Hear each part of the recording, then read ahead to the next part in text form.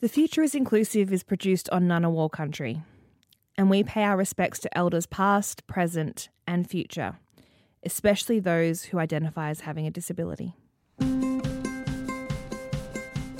Hang on.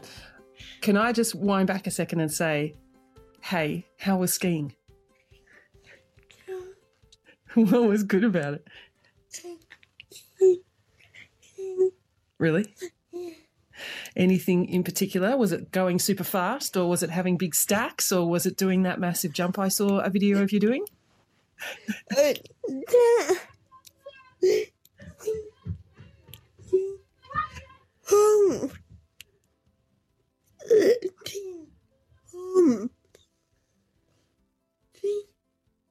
What, getting home? No.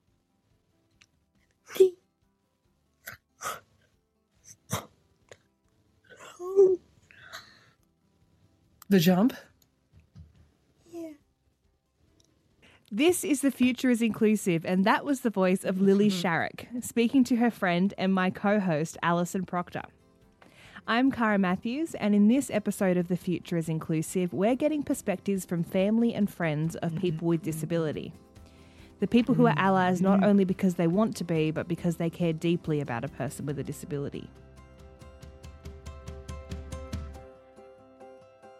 Alison and Susie Proctor are with me for this episode. Hello.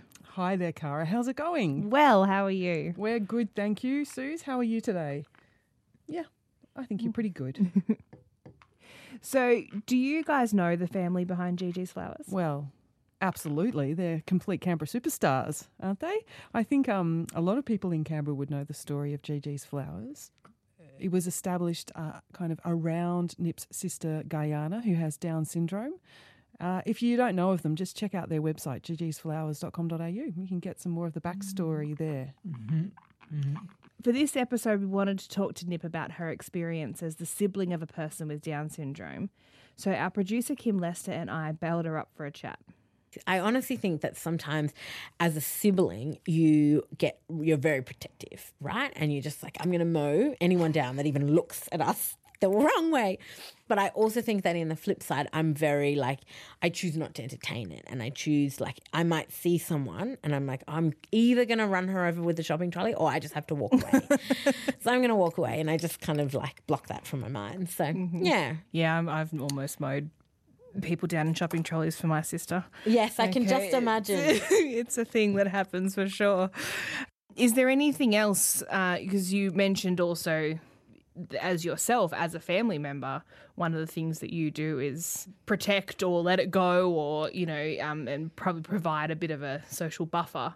What are some of the things that people can do in order to be a better ally? Me and my sisters talk about this a lot. So I have two sisters and myself. We're all single. And as single girls, we always talk about, this mystical dream man who allegedly doesn't exist. But anyway, talk about that. And for us, like all three of us agree that this mystical man has to be so good with Guyana. I have always said, I reckon I judge a guy that walks into my life on how they interact with Guyana. And it's not that I'm like, but I always think that tells a lot about how they treat other people, right? So I think that for me, the short answer for that is how they interact with her. Just saying hi, having a normal chat, asking her how she is. If she's having a Suki Lala moment, coming and sitting next to her and just giving her a bit of time. I value that a lot. And I sometimes think like, we don't all have a lot of money, but what we do have is time. And being able to give another person in the human race your time is just like money can't buy. Being able to kind of sit there and have a chat and engage, I think that's really, really important. How old were you when Guyana was born? I would have been about 6. I guess you were probably at that point old enough to have a bit of an understanding of what your family was like when she came along. How did things change once a child with a disability came into your family? Yeah, that's a great question. So I don't remember it changing so much. So when she was born, and Guyana and I, anyone that knows us will know that we have this very beautiful connection and we're very close. Just throughout life, I think that really harnessed my want to do great things in the world and really advocate for people like her and obviously her, which is why I started the business. But being able to see how she grew up and also how hard her life was in comparison to my other two sisters, that was what kind of harnessed it for me. You've very much taken your entire career down a particular path. You said you were studying journalism before this. Do you have a sense that she is your main driver to do something amazing that you want to do? Or do you have a sense that there's this other life that you've maybe left behind? I've had a massive shift in the last year. So I worked in communications and, I was paid a lot of money to probably not do very much. And I loved it and it was great. And I was doing this business on the side. But at the end of the day, I loved and adored the business. And I left that with the plan of just being away for 3 months. I was just going to work on the business for 3 months. And now, 6 years later, I'm still here.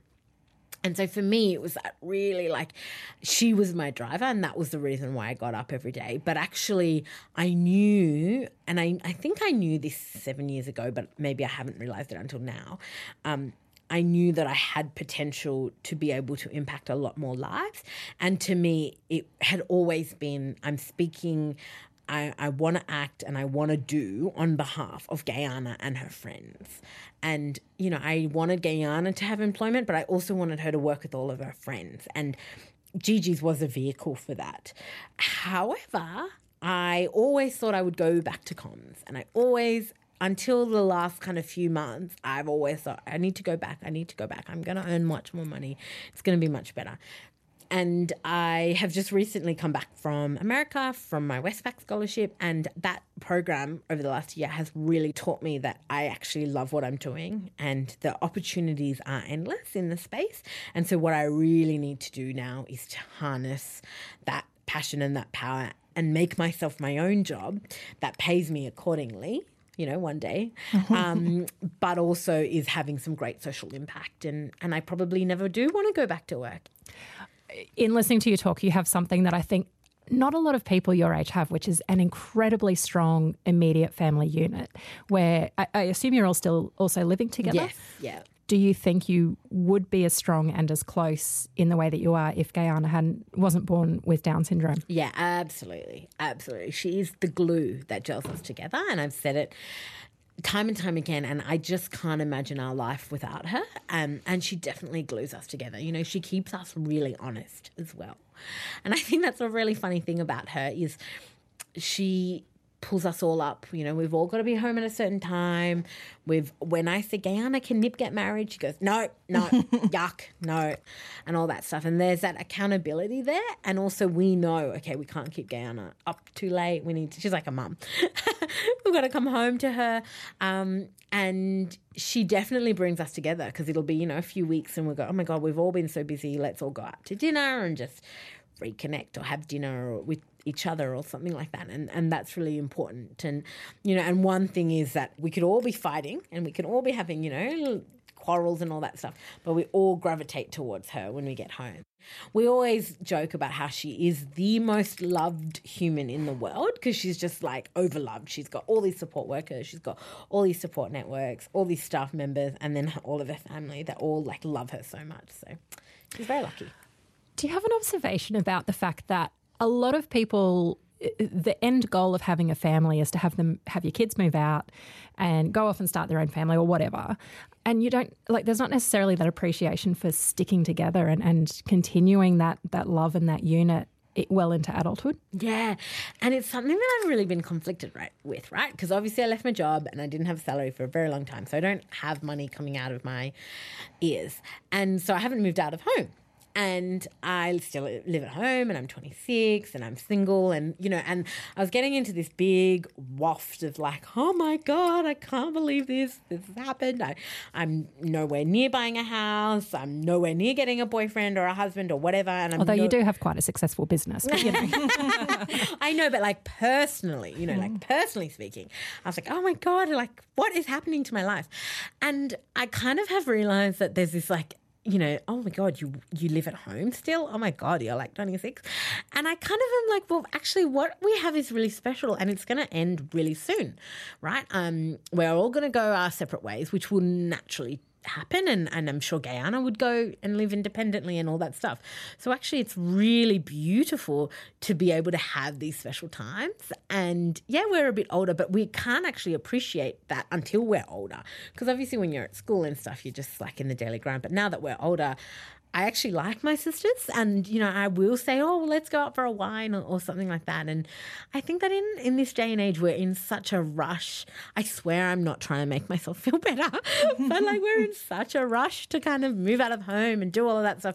But I'm really proud of my family, and I'm not, I hope there's no single men listening.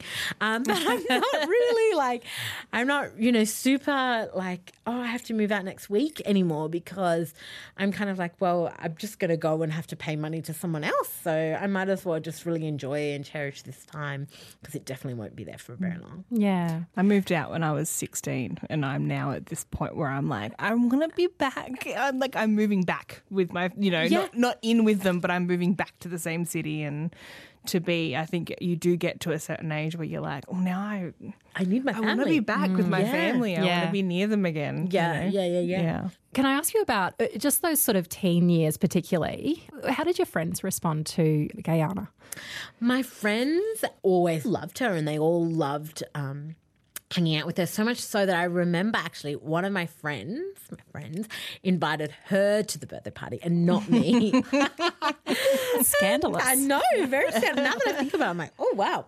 And yeah, they really loved her. And, you know, and that's how we actually started the business, was with my friends on a Valentine's Day telling their boyfriends to order flowers from us. And that's how we started. And we had maybe 20 deliveries and we did them all. And yeah, that was really a beautiful kind of time. So my friends have always been super supportive, and quite often it'll be like, oh, how are you? Anyway, how's Guyana? And, you know, and I put a lot up on social media about her, and obviously with her consent. People are really drawn to the Gigi story, I think, because of what she brings and how it's really different. We've kind of given her a voice. And sorry, I just screamed voice into the mic. But we've given her a voice because often, you know, that's what she wanted, and she's a bit of a diva, so she likes her voice. Some people, I think particularly new parents as what particularly, but some people might look at a family like yours and say, there but for the grace of God go I. What do you think about that sort of feeling like, oh my gosh, I don't think I could handle what that family has? Yeah. I mean, say anything. Is it offensive? Is it misguided? Like, what do you think of it?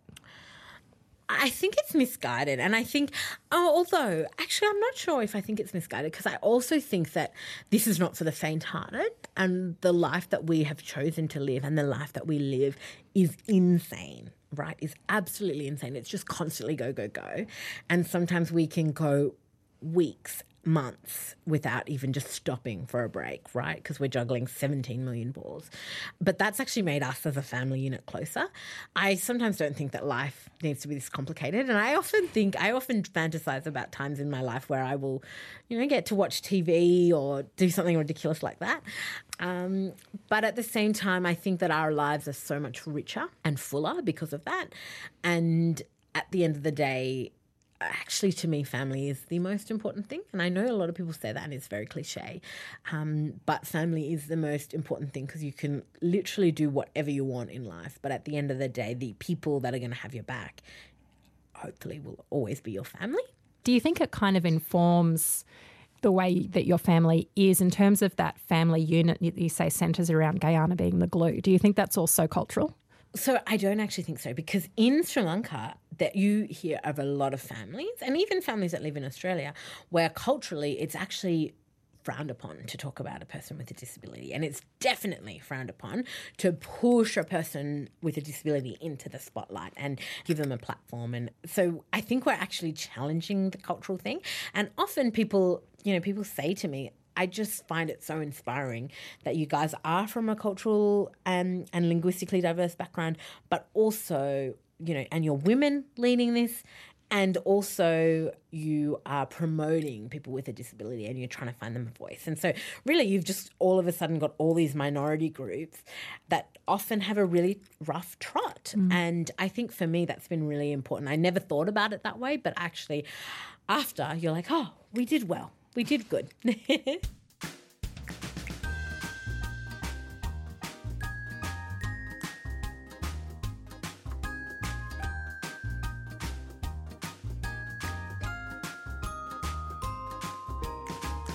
So that was Nip Wijewikrama.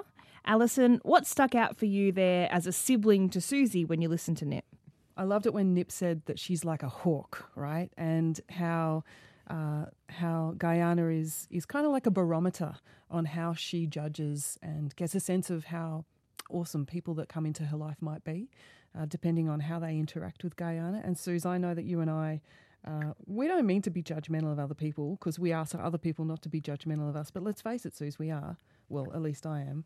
And I am quite happy to be judgmental about how people interact with you and to base my friendships a little bit around people who know how to be inclusive. You're a good kind of lesson in that. I heard Nip talk about how Guyana is like the glue for their family, and Suze, it made me think about some of the stuff that we've done in the past about siblings, right? Where actually siblings have a really diverse range of experiences, and it's not everyone's experience that their family member who has a disability is like the glue.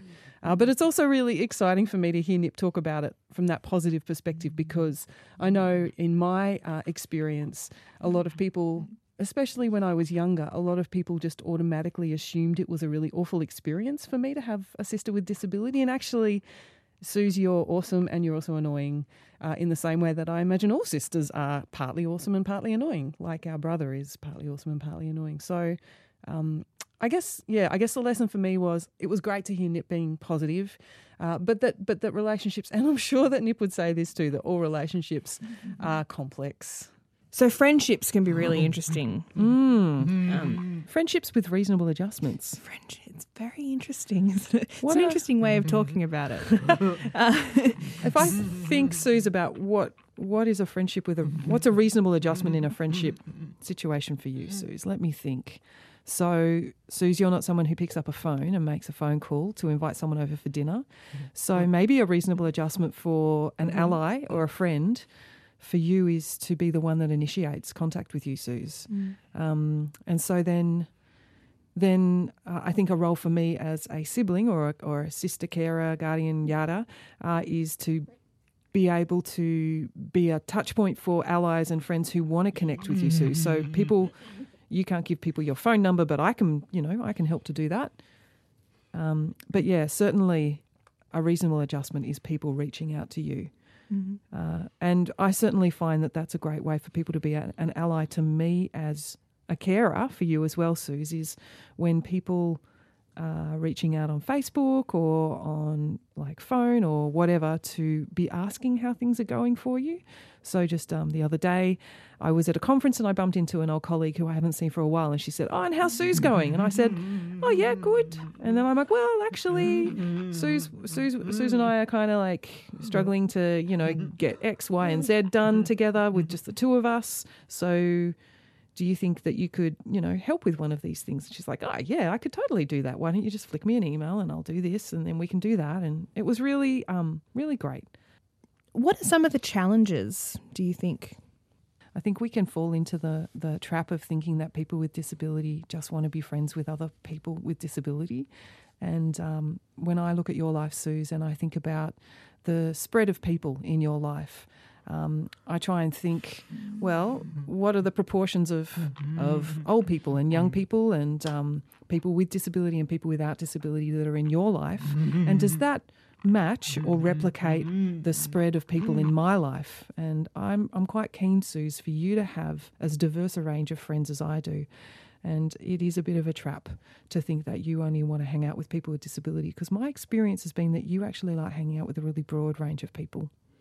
I think we all do, don't we? I think it's an interesting idea. I almost, not in a conscious way, but I think I almost had to learn that I actually like the company of some people with disabilities, especially with intellectual, where I was like, actually, this is a two-way friendship. And I feel kind of horrible saying it, but I was somewhat surprised, I guess, not having been exposed to it. This was a long time ago now, but not having been exposed to it. That is a really great lesson for an ally, especially for parents, to help your children understand the contribution that all people make, right?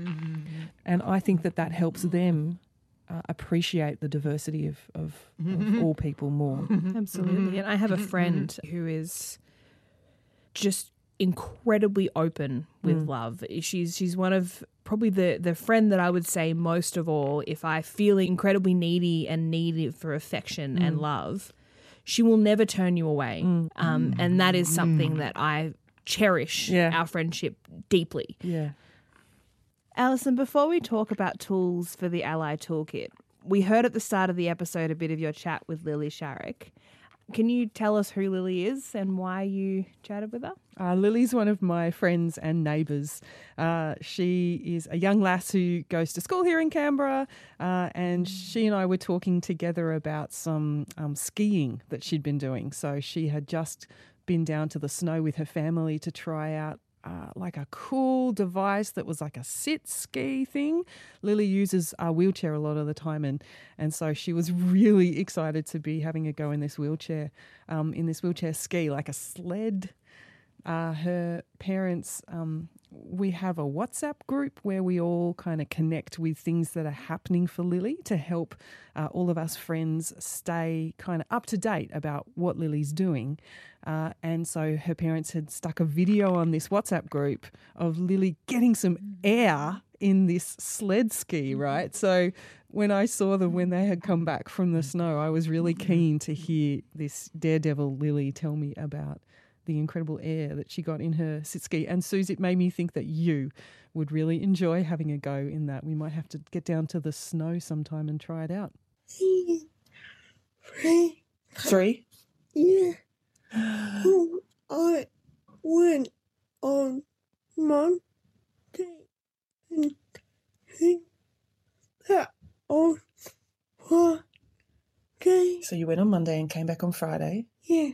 And then you got 3 days of skiing in that week. That sounds awesome. Yeah. Was it tiring? I find it exhausting when I go skiing. Tiring. Sometimes. Yeah. Yeah. I saw the video. This looks so cool. Yeah. Were you scared? Did you have any, did you fall off? No. But my brother. Yeah. Your brother did. Did he stack? Yeah. Really bad or just a little bit? Or heaps? No. Yeah. Bad. Not bad. But he did it. Yeah.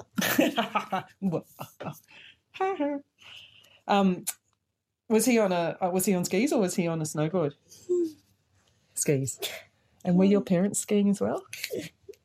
Yeah. Oh, that's awesome. Family skiing. Yeah. That was a conversation with my friend Lily. I really wanted to capture some audio of Lily taking the time to talk to me, because she has to be so patient with me because I am quite slow to understand the things that she says. And Lily works really hard at making sure that she articulates and pronounces the things so that I can keep up and I can understand. And I love our neighbourhood. We all come together around regular kind of pizza night events, and Lily is a big part of our neighbourhood and our community. And I love that my other neighbours have seen Lily and I interact over the years, as well as we've all learnt from Lily's mum, dad and brother about listening carefully to Lily and listening carefully to what she says, taking the time to clarify and say back if I don't understand what Lily has said, and just a couple of tips that we've all learned about how to hear what Lily's saying. So I really wanted to capture a bit of Lily's awesome patience in communicating with the likes of me.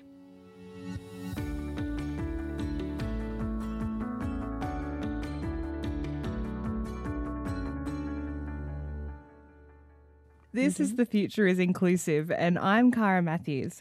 In this episode, I'm talking to Alison and Susie Proctor about family and friends. So what are the tools for the toolbox when it comes to family and friends? Where do we start, Suze? Allies need to be unapologetically proactive and patient, courageous, encouraging, empathic. I want allies to keep asking and inviting and including us in things and amplifying the voices of people with disability. And then, Suze, I put myself in your shoes and I thought, what would you want to say to people who could be your ally? And it definitely was, just give me a call, come over, bring a friend and bring cake. Right?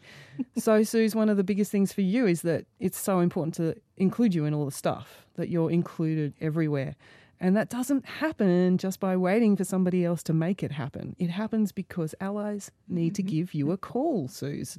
Come over with cake and a friend. So that's our hot tips for today. Mm-hmm. I have one more, and that is recognising the value that their friendship brings to your life. Yeah, totally. The more you expose yourself to the experiences of people with disability, the more you can see the rich diversity in those experiences. So get out there and listen to the ABC Parenting Spectrum podcast.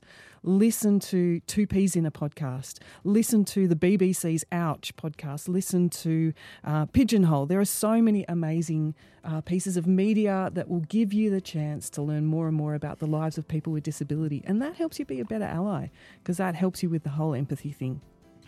Next time on The Future is Inclusive, we're looking at the importance of having a purpose. You can tell that he knows that his job is important and that the people that he interacts with value what he does. That's next time. And Susie and Alison, it will be our last episode. No, that's devastating. Yes, it is. The Future is Inclusive is funded by the ACT Office for Disability. I'm Cara Matthews, and thanks to Alison and Susie Proctor, Nip Wijawikrama, Lily Sharrock, and our producer, Kim Lester.